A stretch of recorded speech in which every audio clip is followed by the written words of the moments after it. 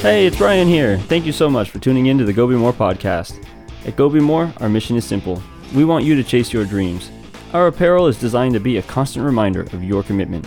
And this podcast aims to give you the motivation and mindset to get started and keep going. In this episode, John and I speak with the CEO of Kidney Health Australia, Chris Forbes.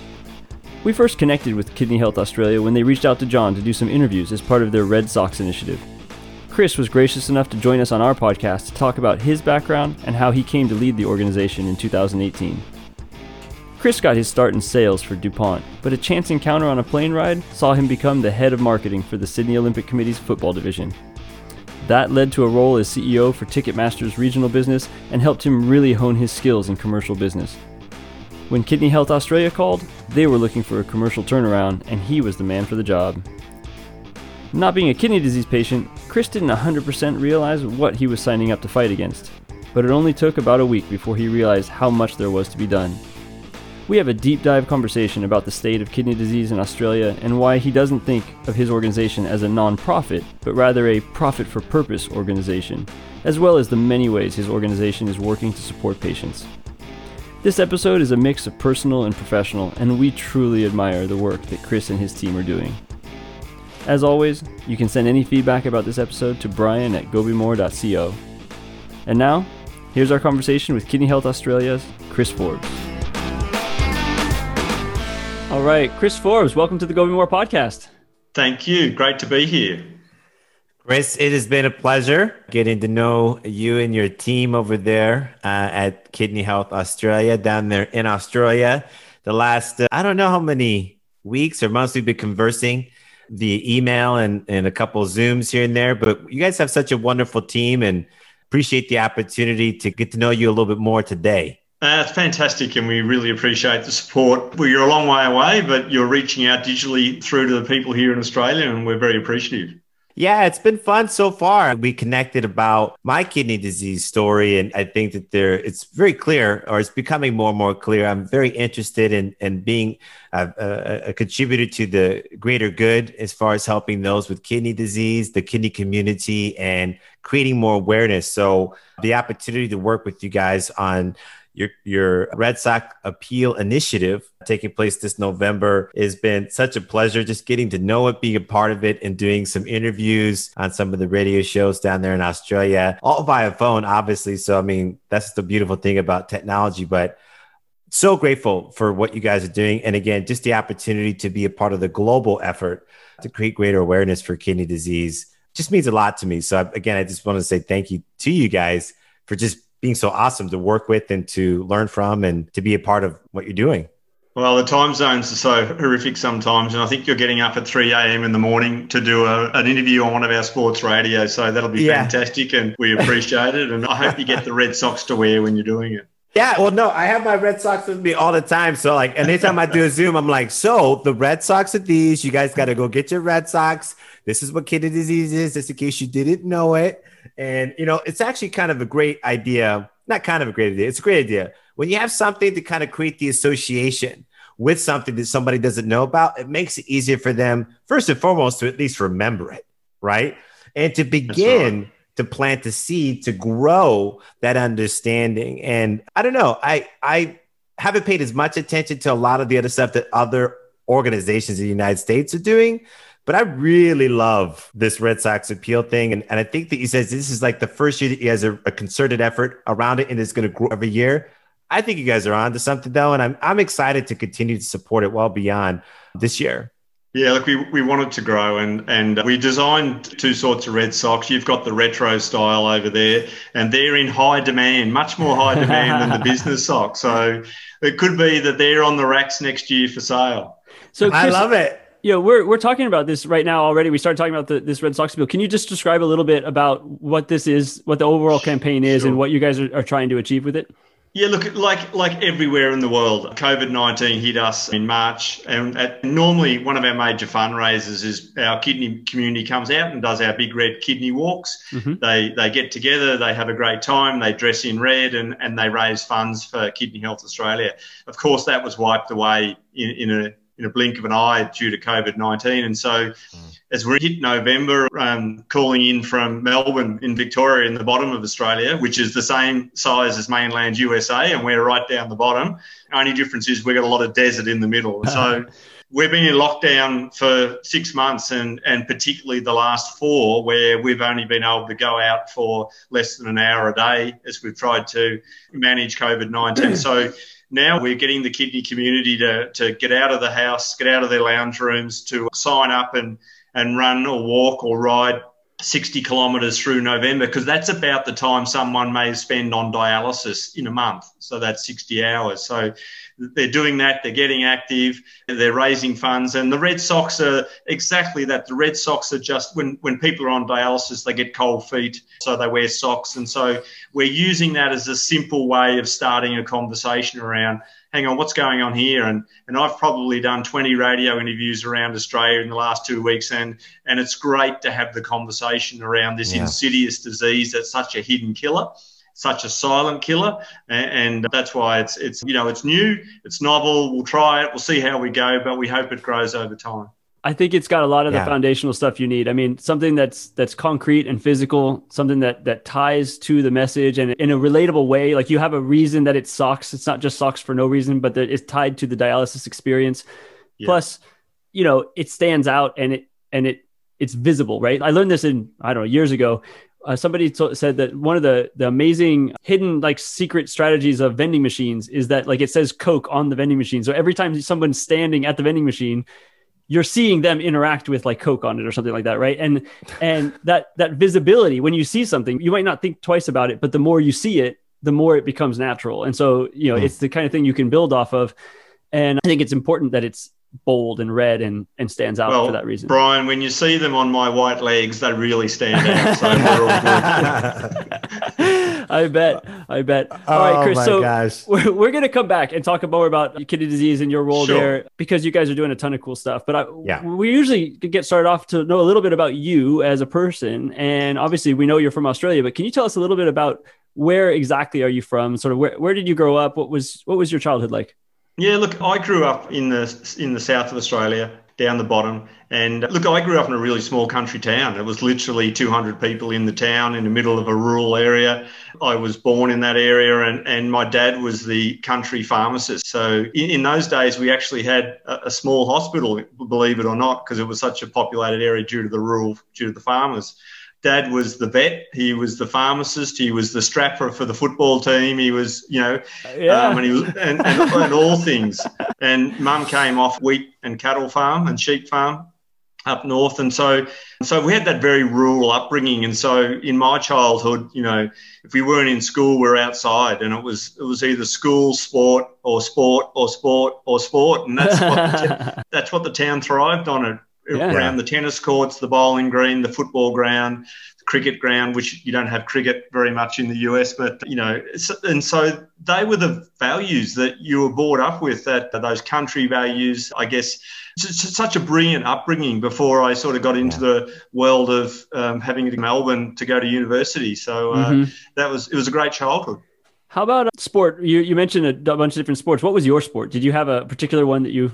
we were very seasonal. So football for us is Aussie rules football. So it's none of this coming at you in straight lines. There's no offside. It's no padding. It's very aggressive. Yeah.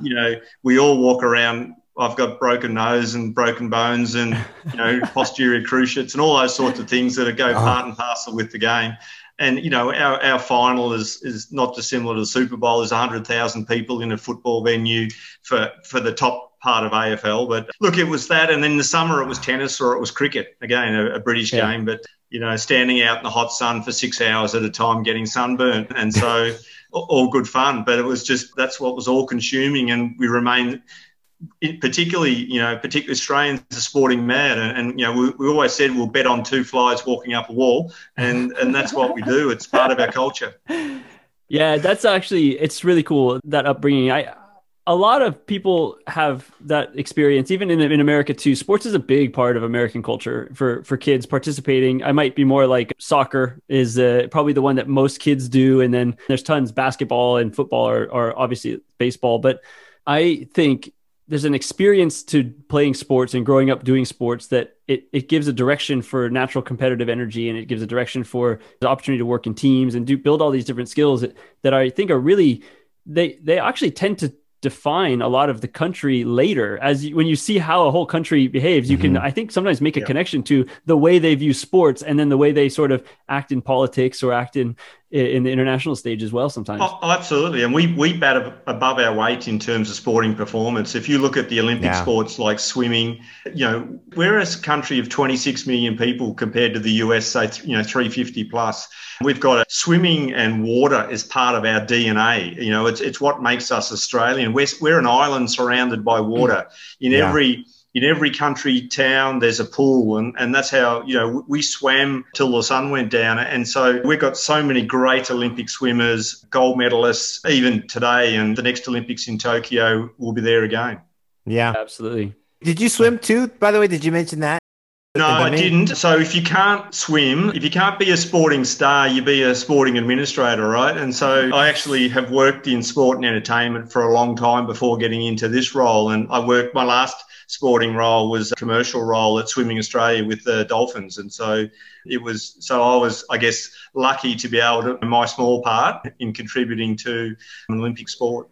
Yeah, I was looking, Chris, at your background before we got on the call, and I don't know when you got into sports. You mentioned, maybe this is before we started recording, that you worked at DuPont for some time, but you also have a lot of experience working with the Australian Olympic Committee and doing work in the sports realm. So where did you, maybe after university, get your start in business?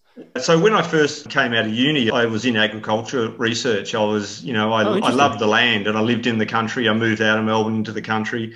And I ended up in Asia, living in Thailand, in Bangkok, and working across Asia in agriculture with DuPont. I found that I was better in the commercial area rather than research. I wasn't very good at that. And so that was my love. I got experience in business. And so I was doing that. And then it was crazy. I was sitting on a plane coming back to Melbourne from Bangkok, and I sat next to someone who was recruiting staff for the Olympics in 2000. And within 6 weeks, I was the marketing manager of soccer for SOCOG for the 2000 Olympics. And I literally sat there at my desk on the first day and said, well, I know how to market products, but how do you market sport? And I read the textbook, and away you went. And one of the most amazing experiences of your life. We sold, 1.6 million tickets to soccer in a country where soccer wasn't that popular. Wow. It was in Sydney and 4 other cities around Australia, and it was so successful, and it started a real resurgence of soccer in Australia. Can I ask you, from your experience working on the Olympic experience in Australia, I mean, I'm looking at what's going on with Tokyo and the effect that COVID has had and trying to reorganize. I had some tickets to some soccer matches actually for this year that, of course, if they hold them next year, we should be able to go. But looking at the logistics of how big the Olympics is and how much has to be done and how much has to be coordinated, when something throws kind of a spanner in the works on something like that, it's hard to me even imagine how to move something that big, if that makes any sense. I'm curious what you think from that. A lot of it's about, so I've been to Tokyo. So prior to joining Kidney Health Australia, one of my jobs at swimming was to negotiate the training camps for the Dolphins. And so that was at Nagaoka, about 2 hours by fast train above Tokyo. Yep. Look, Japan is such a fantastic country. They're organised. They've got the venues ready. So the COVID issue is probably more about the logistics of moving people and keeping people safe. And of course, you have to put the athletes at the centre of that. And so that's going to be the issue. I think Japan, Australia, we could quickly turn around the venues and the organisations to run an Olympics. It's probably more, how do you keep people safe and how do you get people in? Hey, I bring this up as an example a lot, just to quickly touch on this, because it's an interesting topic, just in terms of the feasibility of actually executing on doing the Olympics and stuff. And one of the sporting organizations that did an amazing job thus far this year is the UFC, the Ultimate Fighting Championship organization, in terms of they just figured out, they did Fight Island in Abu Dhabi. They decided that they're just going to, test everybody. They're not going to have crowds. They're going to focus on pay-per-view and live streaming, ESPN, all this other stuff. And they're having a record year for them as an organization. And they kept all the athletes safe. and all the staff safe. Like, I haven't heard one person come back from a positive test from any of the events that they've put on, because they created the bubbles. They tested like crazy, and they just said, no crowds. We're just not going to do it.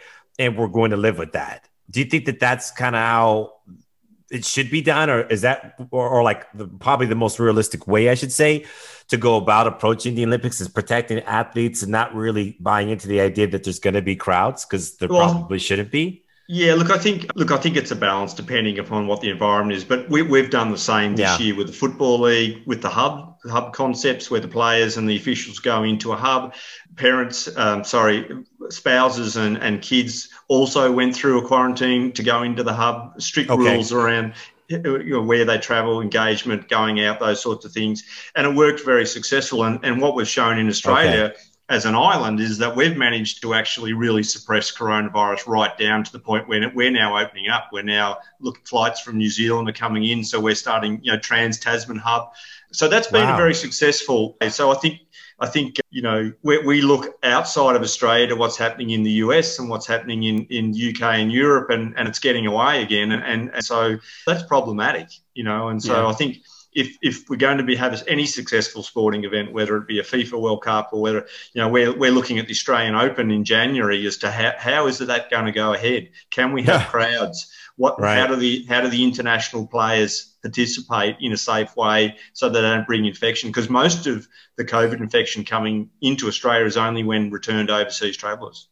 Wow. Yeah. This is the interesting challenge of sports and in events in general, is keeping everybody safe and coordinating it and everything. Then there's the daily life challenge. You guys mentioned you've been sort of in lockdown for months, and Japan has not been. My experience is that it's not lockdown. They were very strict very quickly, and then as things didn't really spread, they sort of opened up, and now you see the numbers. It's hard to tell. It's hard to tell like when is the cutoff when you have to start being really strict again, because you see numbers going up, but it's really slow relative to many places in the world. And then of course you got the US, which was just not coordinated from the beginning and not in agreement on the strategy and not executing as well as they needed to from the very beginning. And I think the good news is that, obviously as we're recording this, there's really positive news about vaccines efficacy, and that it'll take time for that to actually be distributed and spread out through the communities. But with any luck, that vaccine will help to allow us to get back to some measure of normalcy. John and I always talk about how, we're not going to return back to normal, because normal wasn't really all that great, and all that in many ways too. We need to return to something a little better than normal, but it's about making choices, isn't it? We made a choice in Australia to lock down. We had it under control in the middle of the year, and then some hotel quarantine issues where the virus got out from returned overseas travellers, and down here in Melbourne, it got away. And so we locked down hard. We couldn't go out for more than an hour. We were only 5 Ks from our home. I've been working from home since March, and this weekend's the first time I'll be able to go into the country. We had a ring of steel around Melbourne where you couldn't get through. So I haven't seen my parents for 5 months or so.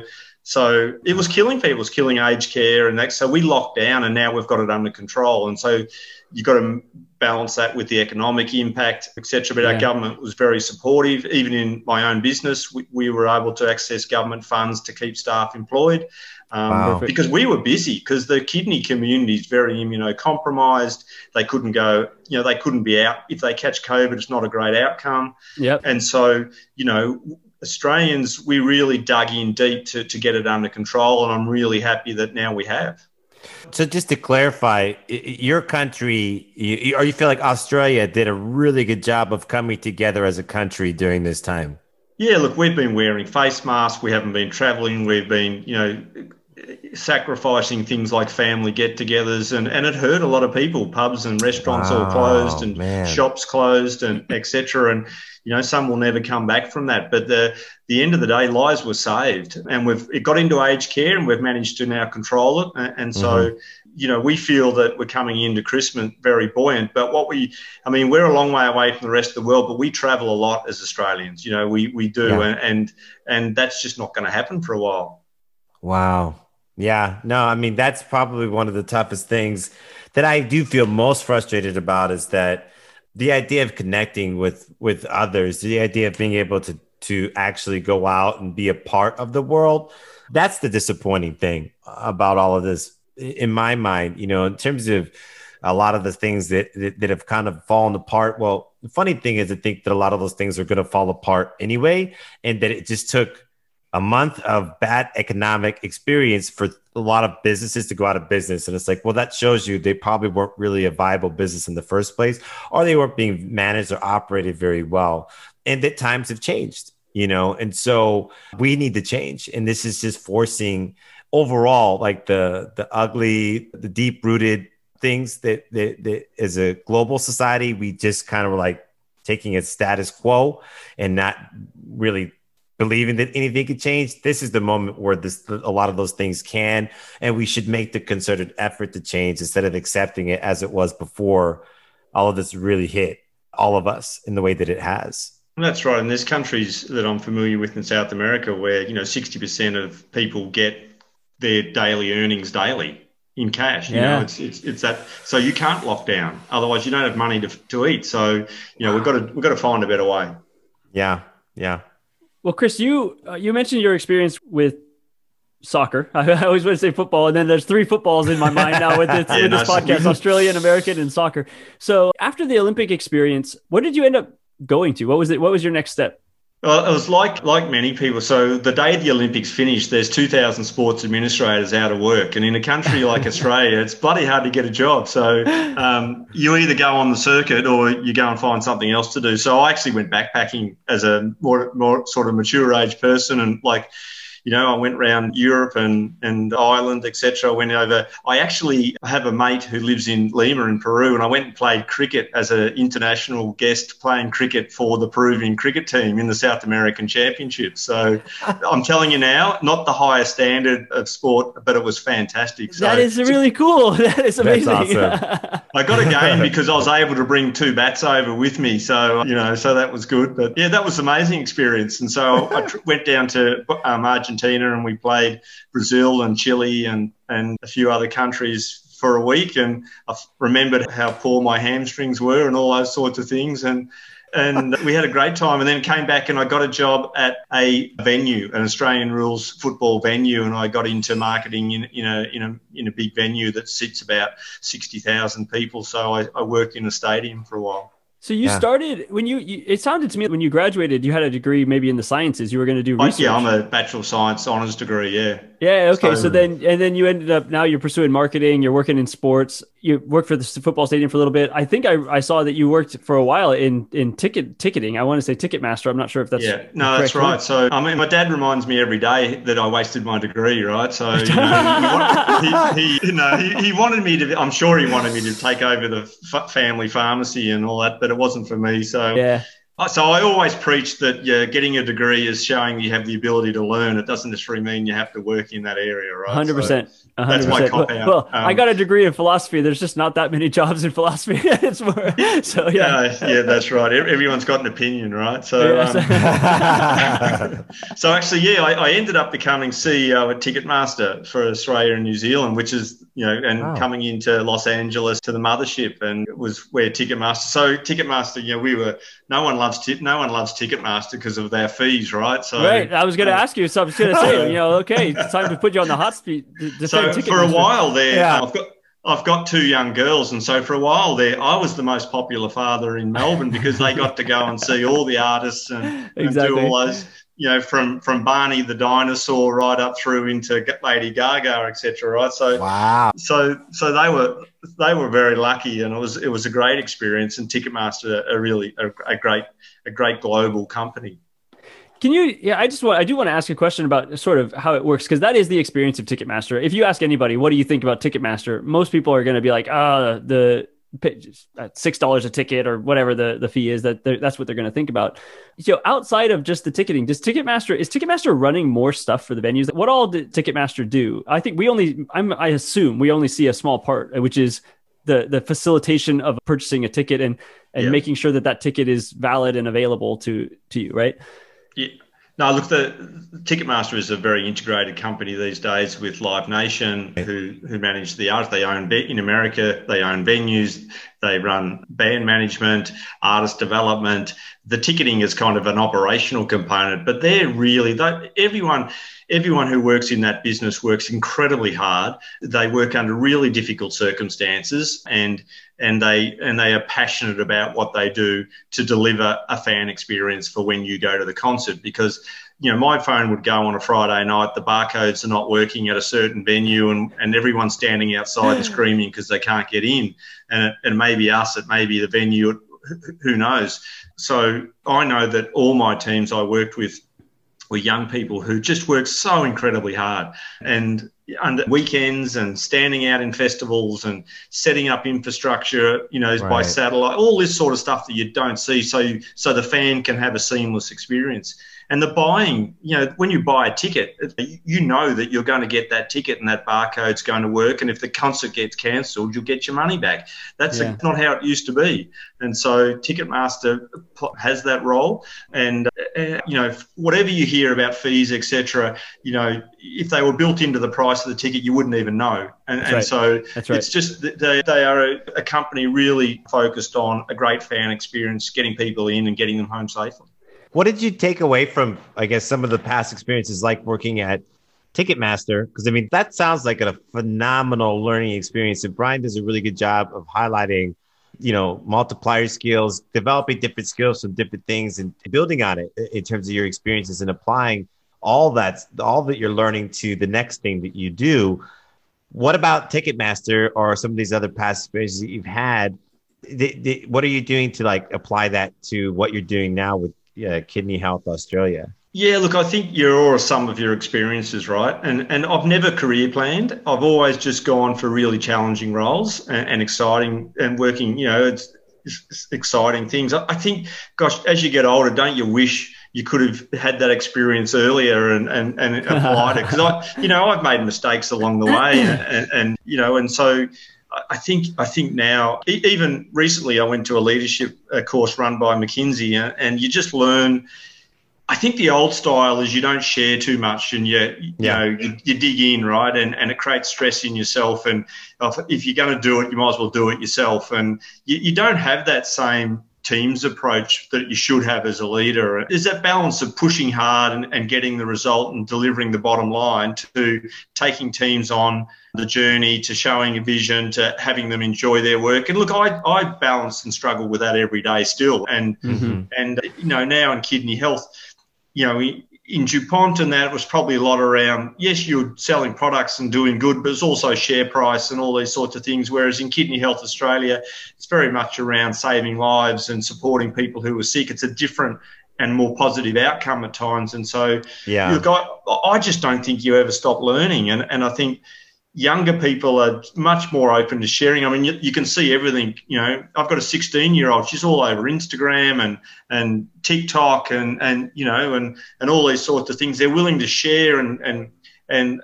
expose themselves much more transparently than I would ever think of doing. And we argue about it now, right? And so, yeah. Oh boy, I tell you. And so I think that's what you learn. And I think also, I love developing people, and so as you get busier, you tend not to do as much as you should, etc. But you know, I think that's what you take away. You're a sum of your experiences. You got to keep learning. If you don't, you just get left behind. Exactly. Can I ask you about the difference between managing an organization like Kidney Health Australia and something like Ticketmaster in terms of what metrics do you use to measure your success, and how similar or different are they?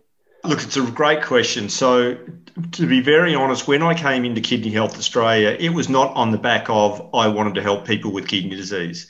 So I was a commercial person in a sport. I got a phone call and it was a business turnaround. And so the passion, I guess the challenge that I went into that role was around a commercial turnaround. And within a week, I flew to one of the other cities, and we have a house that is called a transplant house.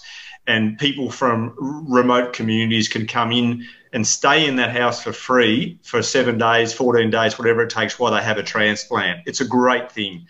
Yeah. I went and saw a renal unit in Adelaide, and I saw how difficult people's lives were on dialysis. And it took less than a week for me to catch up with the mission and the purpose. And it really changed my whole view. Wow. So my responsibilities to date has been making sure that we're on a strong commercial footing, because we talk about not-for-profit, but I actually use the term profit for purpose. We need to make money. We need to earn money. We need to be able to put money in the bank so that we can spend it on programs and services that help people and save lives. And so I never forget that. So I almost think I'm the perfect person to come into Kidney Health Australia, because I knew nothing about it, and which is a large portion of the population. They just don't know about kidney disease. Yep. I like making money so that I can spend it on people, in this case, who need support. And so that's a bit of a change in the old school not-for-profit world, where it was almost seen as, you know, we don't want to make money because we're here to help people. And the two go hand in hand. And with COVID-19, there are so many not-for-profits who are now struggling because the traditional, you know, donors that they would have just aren't in a position to be able to donate as much, and governments are spending billions on COVID and can't just give out to not-for-profits and other businesses like they used to. So you have to have a tight ship. You have to watch every penny. I count pennies. You know, you got to make sure that your costs are low. I've shifted us out of offices. You know, we've reduced staff as we've needed to. We've made sure that when we get donated $1, that we're spending most of it back on the cause and not on overheads. And that's a core business principle. And so that's what I carry into this.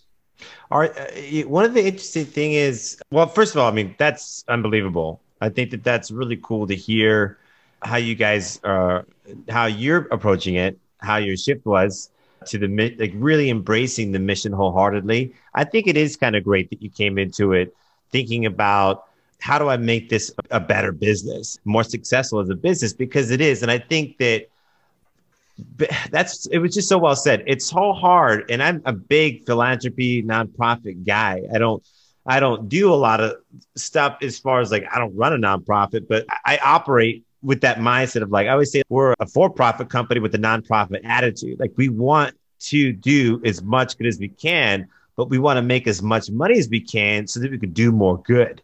You know, that's the whole point. So it's like, you're saying it in reverse. It's like, you know, it's profit for purpose. And that's the thing, is, like, got to stop demonizing money as if the money is a bad thing. What's the bad thing is how it's being spent. That's right. I mean? Yeah. You've got to make sure it's spent on the mission. How do you do that? The transparency is the big question I have for you, because that's the thing that people struggle with charity. Straight up, you know, anytime I've ever done anything in philanthropy, and I've done a lot, and it's transparency, like, where's my money going? I don't donate more because I don't know where my money's going. I can't see what they're doing with my money. We publish our financial reports of all our revenues and major costs, etc. We have a government body that oversees charities like us that makes sure that we're meeting the right metrics, etc. I have a board of directors that I report into of 9 passionate people who make sure that we're conforming to regulatory guidelines, both in risk and behaviours and financial metrics and these sorts of things. So we're very well regulated, which is really important. Yep.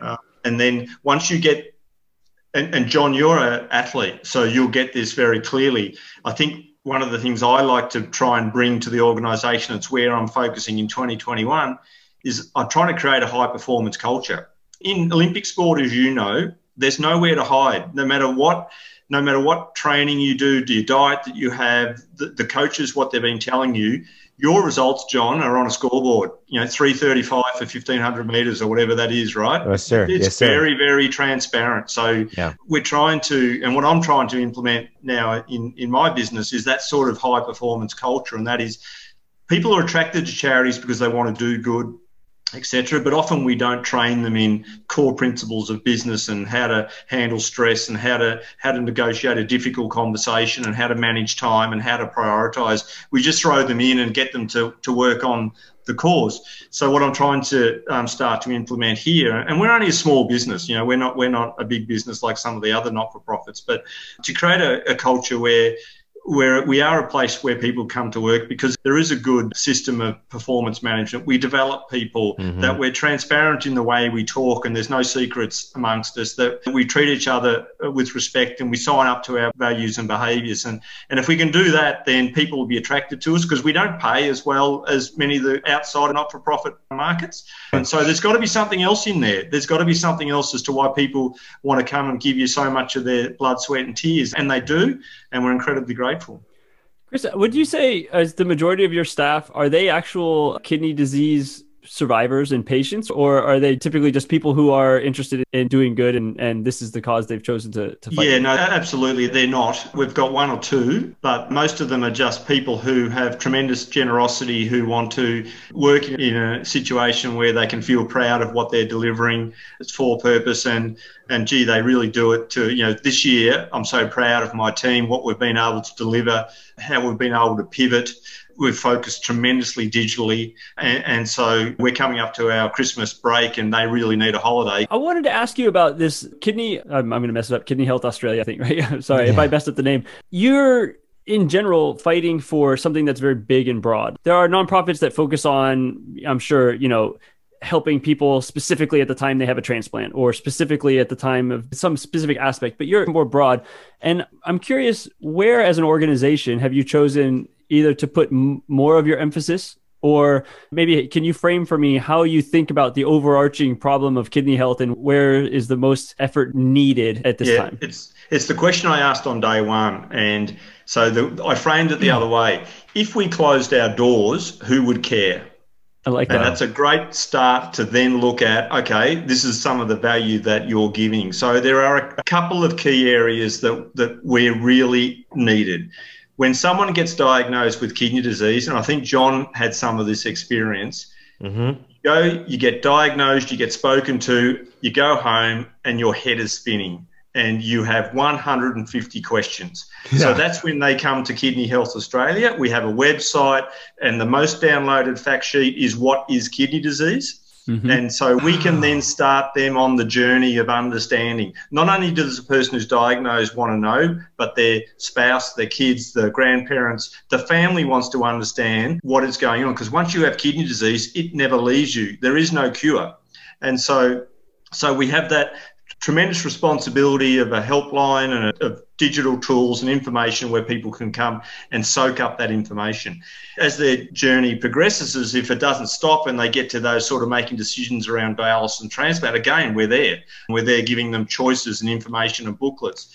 On the other clinical side, we train 50,000 GPs a year in how to detect and treat kidney disease. Kidney Health Australia creates what I call the Bible for detection and treatment of kidney disease. And it's simple, it's colour-coded, it's where you are on your disease journey. And so that's a really important document. And so, yes, we do all these other peripheral things, like we have buses that people can go and have a holiday and get dialysis, and we have transplant houses, and we do things. But the bottom line of why we exist is because people need support, people need information, people need help along their journey, and people need to understand how to navigate this health system, because it is difficult.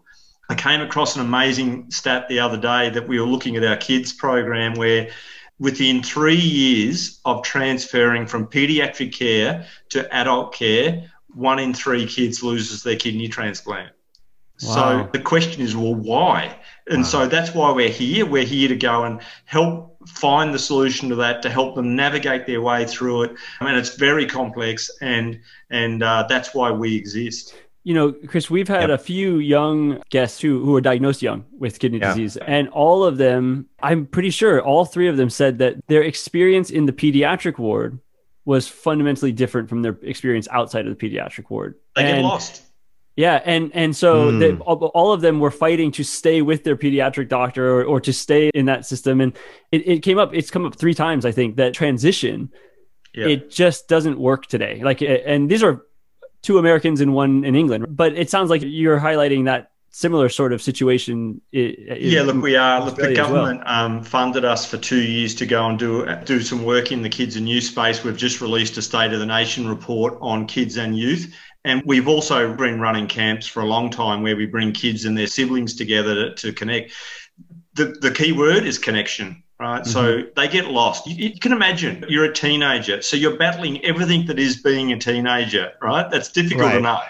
Right. You've got kidney disease. You've either got a transplant or you've been on dialysis or you're on that journey. You're on prednisone and your face is swollen up and you may have, your parents may have polycystic kidney disease and you don't know whether you're there or not yet. So there's the anguish of that.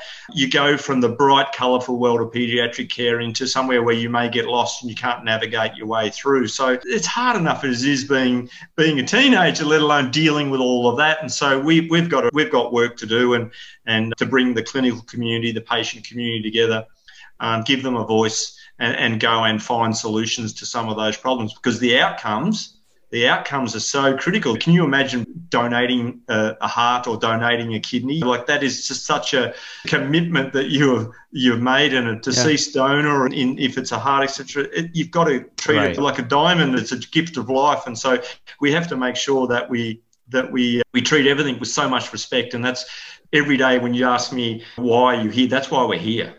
Yeah.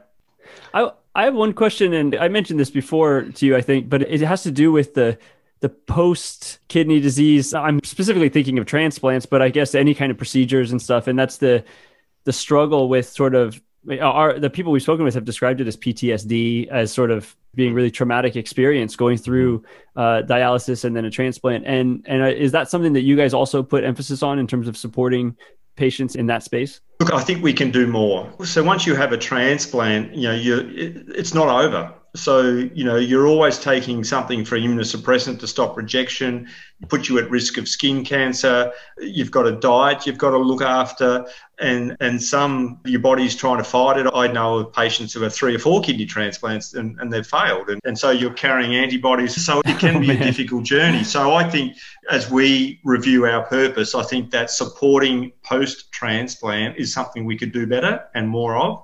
And we have a group here who does a fantastic job of promoting organ donation and encouraging donors to register on the Donate Life list to provide in the tragic event of a loss of life to donate. Kidneys are a bit different because you can be a living donor. You've got 2, you can one up. So, but I think that supporting people, the mental health issues side of it is really important. So I think there's more we can do. I have one more question about just this in general, and I feel like maybe I sometimes wonder, is it kind of a naive question? And I have no idea what the answer would be, but I feel like some of the problems that face kidney disease are the same that would face people with other diseases, like fundamentally the transition from pediatric care to adult care, or, after a major procedure, dealing with the mental health issues or some other things. Some of these, they don't seem isolated to kidney disease. So I guess my thought on this was, is Kidney Health Australia able to work with other organizations that support other conditions in a way to sort of improve the medical experience generally, broadly, to sort of move the needle for everybody?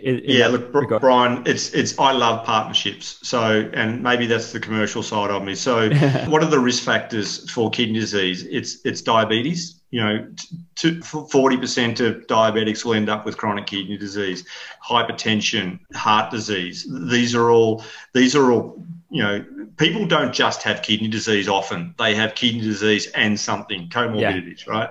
And so it makes sense. So we're actually working with Diabetes Australia right now on working with them to look at how do we get to all people with diabetes, type 2 diabetes, and make sure they've had a kidney health check, because it's a known side effect. If you redesign the whole thing and put the patient at the very epicenter, you don't just go to a doctor for your kidney disease, another doctor for your diabetes, another doctor for your high blood pressure. You treat them as an individual, exactly like they are. And so what we say is, as part of your routine health check, as part of your routine health care, check out your kidneys, but you need to stay with your GP, because the best thing you can do when you have chronic kidney disease is manage your blood pressure, or manage your diet, or manage your salt intake, and those sort of things. So if you redesign the whole system today, wipe it, put the patient at the very center, you'll get a great outcome. Yeah. When you take your car to the mechanic, you hope they'll tell you if there's something else wrong besides the brakes, and that they're being honest with you. I don't know if mechanics are best analogy, but no, but you'd expect that if they're going to look at the motor, they at least pump your tires up, right? So something like that. I mean, you know what I mean? Like, you go in to get the oil change, and then they tell you, oh yeah, well, there's some other stuff that we found. You know, you're like, well, that's kind of the thing. It's like, ultimately, you want to know that your whole body is functioning optimally when you go to see the doctor, and if it's not, I mean, why not? If you're already there, get everything checked. Let's just get a full diagnostic. Exactly. You know? Yeah, because otherwise we're missing stuff all the time. Yeah, you're right. That's a really good point. I like the idea of that. I hope that and you guys are working with other organizations, so that's the right attitude. Yeah. It makes me think the same thing, you know, the equivalent of like National Kidney Foundation in the US. Do you guys have connections with those organizations as well? What really came to mind is you said you create that book, like the Bible of how to diagnose and treat detection and prevention. And my immediate thought was like, oh, that would be great if everybody in the US had access to that too, right? I have reached out to the US. Look, I'm 2 years into this, and my whole plan was to come over this year and go to the conference and meet as many people. I've connected in with individuals. I actually follow both the National Kidney Foundation and the American Kidney Fund. I've talked to people in both. They both do great work, and we're actually I'm learning a lot from some of the things they do. They've got programs like teaching kids how to deal with, here's a kid, they're going to school, they could get bullied, they got kidney disease, how do you ask for a transplant, you know, all this sort of stuff. The American Kidney Fund and National Kidney Foundation do a great job in that space, and so I'm reading and leveraging and working as much. So I think there is much to learn from each other. And if you go into the research community, they're completely networked. You know, American researchers, UK, Australian, they're very much networked. I think that the only way to get things done is through collaboration. You know, I think that you might know something or experience something or have a case study and just eye-opening. And it's like you're too close to the problem sometimes to sometimes see the solution because it's out there on the fringes. And that's where your network can really come into handy. So, no, that's wonderful. I think that you're approaching it in a very innovative way, which is super exciting to hear because we've talked to a handful of fantastic individuals, both on the executive side and on the patient side with regards to kidney disease. And the thing that, you know, why I was so excited to have you on, Chris, was Brian makes a good point. Kidney disease isn't unique in the sense that there isn't commonalities with other diseases or other illnesses out there and the types of problems surrounding anybody dealing with any of those other illnesses. It's just one of those ones that nobody's really talking about, but by highlighting it, the idea is to open up our minds to think about, well, how are we allowing ourselves to not pay attention to something that can impact pretty much anybody, but also how are we approaching this as a whole in terms of looking at the system as a whole, you know, healthcare and in general. And again, these kinds of things keep coming up, and it's conversations about specific experiences that forces you to look at the greater whole and say, what are we doing allowing people to fall through the cracks like this? And how can we do it better? And I think it's through coming together. I think that's the only way to address something that's very systemic now. It's just healthcare is a certain way in certain countries, and it's a systemic thing. It's hard to break the system if everybody keeps going with status quo, you know? And things like obesity it's such a growing problem in the US and in Australia. You know, and like I said, I've got teenage girls. Swapping out sugary soft drinks for water is not the easiest topic to have around the kitchen table, right? And hidden sugars in food and some of these so-called health foods that are just laden with hidden sugar, and it's wrong. So, you know, we've got a responsibility as a community to come together and to fight those sort of things. We do, 100%. And that's why when you guys reached out to me, I was like, I'm happy to be an honorary Australian. I'm like, are you kidding me? I'm like, let's do this. Let's keep fighting together because we got to do as much as we can. And you know, when it comes to John, it's going to take you 10 years to become an honorary Australian. You know, there's a lot you're going to have to go through before I just throw that title on you. No, you got to learn a whole new kind of English, John. I am ready. I started my journey now. I just say, hey, 3:00 calls in the morning for a radio show. I'm on it. Whatever I got to do. No, but time. The whole point is getting me time. I was just going to say, like, the thing that I'm grateful for, it's like everybody's busy. But the thing is, the most valuable thing you can give when we say that we're all busy is time, Ben. Not money, but time, because it's hard to buy time, And so when I'm taking the time to share my story, taking my time to tell people about the initiative, taking the time to say, explaining okay, why Kidney Health Australia? Well, because this is a global fight, this is a global fight. One person's got a problem in Australia with kidney disease. We all got a problem with it. You know what I mean? And so giving the time is the greatest thing that you can give. And I'm super happy to be able to do that. And I want to encourage more people to take those 60 hours this month and run the ride and do your thing, and support what's going on by educating yourself and just establishing a little bit more awareness and appreciation for the health that you do have, making sure that your kidneys are good, and thinking about those who have to deal with it on the other side of it. It makes the fight easier.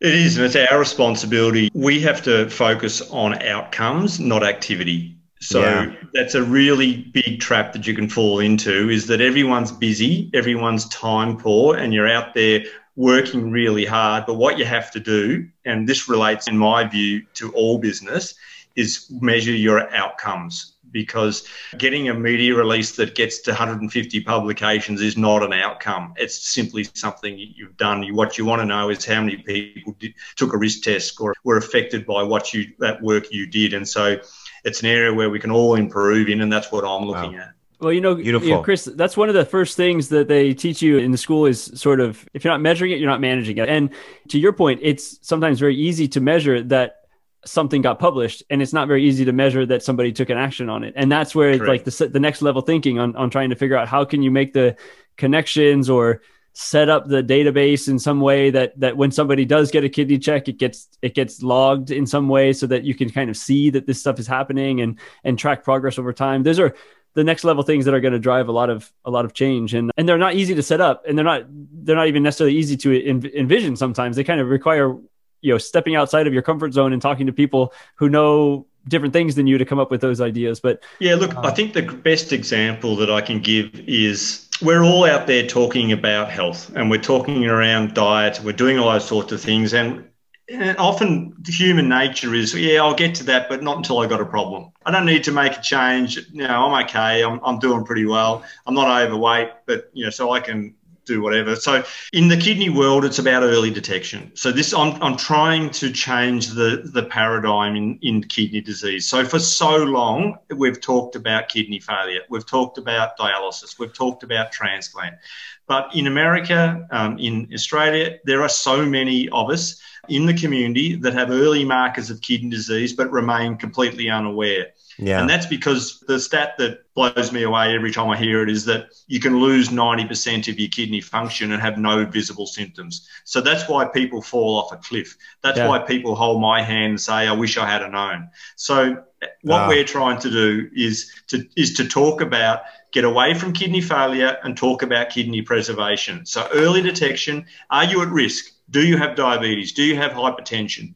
Are you in a risk category? If you are, take a risk test, come to our website, do a risk test, and then go and see your GP for a kidney health check. Because if we can get it early, then we start talking about stopping or slowing progression to kidney failure rather than talking about kidney failure, because that's a much better outcome, right? And so how do you stop and slow progression? You eat better. You don't have as much sugar. You manage your blood pressure. You stop smoking. You lose a few kilos, right? So that's then it becomes meaningful. So the more people we can get into the kidney preservation space, the more awareness and early detection we can do, that's where we'll make a material impact on people's lives. I'm 100% in favor of this. I wish there was a way, and it's what I have going through my head is how can you incentivize the pediatricians and the doctors and the hospital system to get rewarded for catching it early? It's almost I think about this all the time. My dad was a pharmacist. It's really tough. GPs, general practitioners in primary care, and all primary care people, they work incredibly hard. They do a fantastic job. And you've seen that, they put lives on the line through COVID. So if you're a doctor and you've got 10 people in your waiting room, they're getting annoyed if you're taking too long, right? And so it's great that you want them to look after you, but there's another 9 people who are going to see the next and go, I've been waiting in your room for an hour. So I think push-pull. It's yes, we educate GPs what to look out for. We make sure that when they're doing a health check on an annual basis with someone who's maybe 55, 60, that they did a blood test, they tick the kidney box or the diabetes box, whatever that is. But it's also about,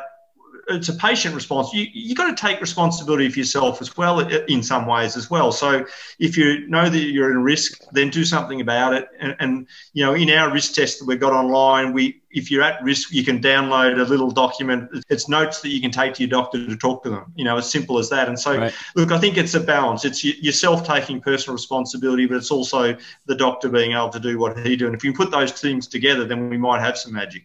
Yeah, absolutely. You know, I wanted to ask you this a little bit ago, and you mentioned how you've been with Kidney Health Australia for 2 years now. And is there any particular story or patient or experience you've had that sort of stands out and kind of defines why you're doing this job, why it's really meaningful? Yeah, look, I think there is. It's the people who are suffering on dialysis and have had transplants, etc. So we've just launched in the middle of the year, we launched an awareness campaign called #NoFilter. So it's showing a patient's story about dialysis, of life with no filter, and the impact that has on him. He was incredibly brave. He spends 4 days a week, 7 hours a day on dialysis. He's got 5 daughters. So I've got 2 and it's tough enough. He's got that. His wife is sitting there with him. So he's not sharing his story for people to feel sorry for him. He's just being incredibly brave to say, hey, you know, this is largely a preventable disease. If you get it early, you can manage it if you work with the GPs, etc. So he's sharing his story. And wherever I go, I see these incredibly brave people who are either hooking up at home on dialysis themselves, who are in renal units, who are prepared to share their story, prepared to act in clinical trials. I think that's what inspires me to then go, marry that with my commercial background to say, okay, what is it that I can offer? I'm not a clinician. So what can I do? I'm going to make this business as good as I can so we can help as many people as we can. So that's what inspires me. I love it, man. I think everything that you guys are doing, the way that you guys are approaching it, man, I mean, we just got to keep pushing, Chris. You know, he's got to keep talking and telling people. Well, the world of Silicon Valley is about failing fast, right? If you want to be innovative, try something new. And if it doesn't work, cut early and go and do something else before you sink billions into it. So I think we're the same. I can't sit here today and tell you that everything's going to be okay, that our business is going to be thriving and we're going to be sustainable. I can't do that. But what I do know is that we'll try some things. The Red Sox appeal is an example. I hope that it works. I hope people get behind it. If not, we'll cut and run and do something else. But the ultimate aim is never take your eye off purpose and mission. Gotcha. Nope. I think that'll lead to success. Ultimately, you'll just find your way to the solution faster. You know, you'll find what works and you'll focus on those things. And what doesn't work, you'll just move on because you're focused on the right things, the outcomes that you can measure. So, no, man, this has been amazing, Chris. I mean, Brian, do you have any other questions? You've asked some great questions. I wouldn't say you stole my questions. I usually ask different questions, but you asked the right ones. I'll be honest. You asked the right ones. And is it too cheeky? Is it too cheeky, John, if I said, you know, all our conversations, this is the least I've heard you talk? Brian's been, you know. No, it's not too cheeky at all. I mean, I'm going to tell you right now, there's a reason why Brian is the lead host. I would take over the show. No, this is wonderful, man. And Chris, thanks so much. Just seriously, great energy about you. Like I said, you have a beautiful team over there at Kidney Health Australia, and we appreciate you honestly giving us a chance to share a little bit about your story, what you're doing, your background, and just to help contribute to the effort to raise more awareness around kidney disease and, more importantly, kidney preservation. So awesome, good stuff, man. And I'd like to have Brian close this out for us today. Well, I always want to ask my final question to you, Chris, which is, our brand is Go Be More. And I would like to know, what do those words mean to you? Look, I hadn't heard the phrase, obviously, until I connected with John. And I think it's following on from the sum of all parts. So for me, Go Be More, and maybe it's because of where I'm at in my career and my age or whatever that is, but I think it's me now taking time personally to go and do a few different things. So I've always been passionate about my work and my sport, etc. But now I think it's time, with COVID-19 and the lessons from that, is, you know, I want to spend a bit more time with the kids. I have in the last 12 months, and they're getting older, so go and do a bit more there. There's some things that I really would like to see in Australia. I've never been to some of the far outback places that I would love to go and see. I'm very satisfied with work and that part of it. So, when I get stressed, when I get under pressure, fitness is important for me and exercise. So making sure that I continue. I don't need lots of stuff. I'm pretty simple bloke, country values, right? So Yes, Be sir. More for me is just go and do those things. Don't put it away in the closet for another 10 years' time. Let's start to do a bit of planning and let's go and do those things. And maybe you'll pick up the guitar again after so many years and have a crack at that. But Yes. just go and make the most of the opportunity that you've got. I think that's the learning, and that's what I'd like to do. I love it. Well, Chris, Wow. it's been That's great a having good you one. Love come it. here, talk a little bit about your background and what you're doing with Kidney Health Australia. I really appreciate it. And if you have any footage of you playing cricket in Peru for the Peruvian national team, let's get that on YouTube so we can all see you in action. But otherwise, honestly, you've had an amazing life and continuing to do great work. So thank you for coming on the show and sharing. Thanks, Brian. And John, thank you. And we really appreciate the support over here. And look, Yeah. it'd be great a couple of years' time, we'll check in again and see where we're all at. You never know. Yeah, absolutely. Yeah, I plan on making my way down there some point soon now. And you guys just gave me another really good host of reasons to come down. So looking forward to that day for sure. But keep up the great work, Chris. We love what you're doing and we support it, and we're happy to celebrate and share it through our podcast with our audience. And we hope that our audience will take note, be inspired to check into their kidney health and inspire others, or encourage others, I should say, to do the same. So keep up the great work, Chris, and thank you Thanks, again. John.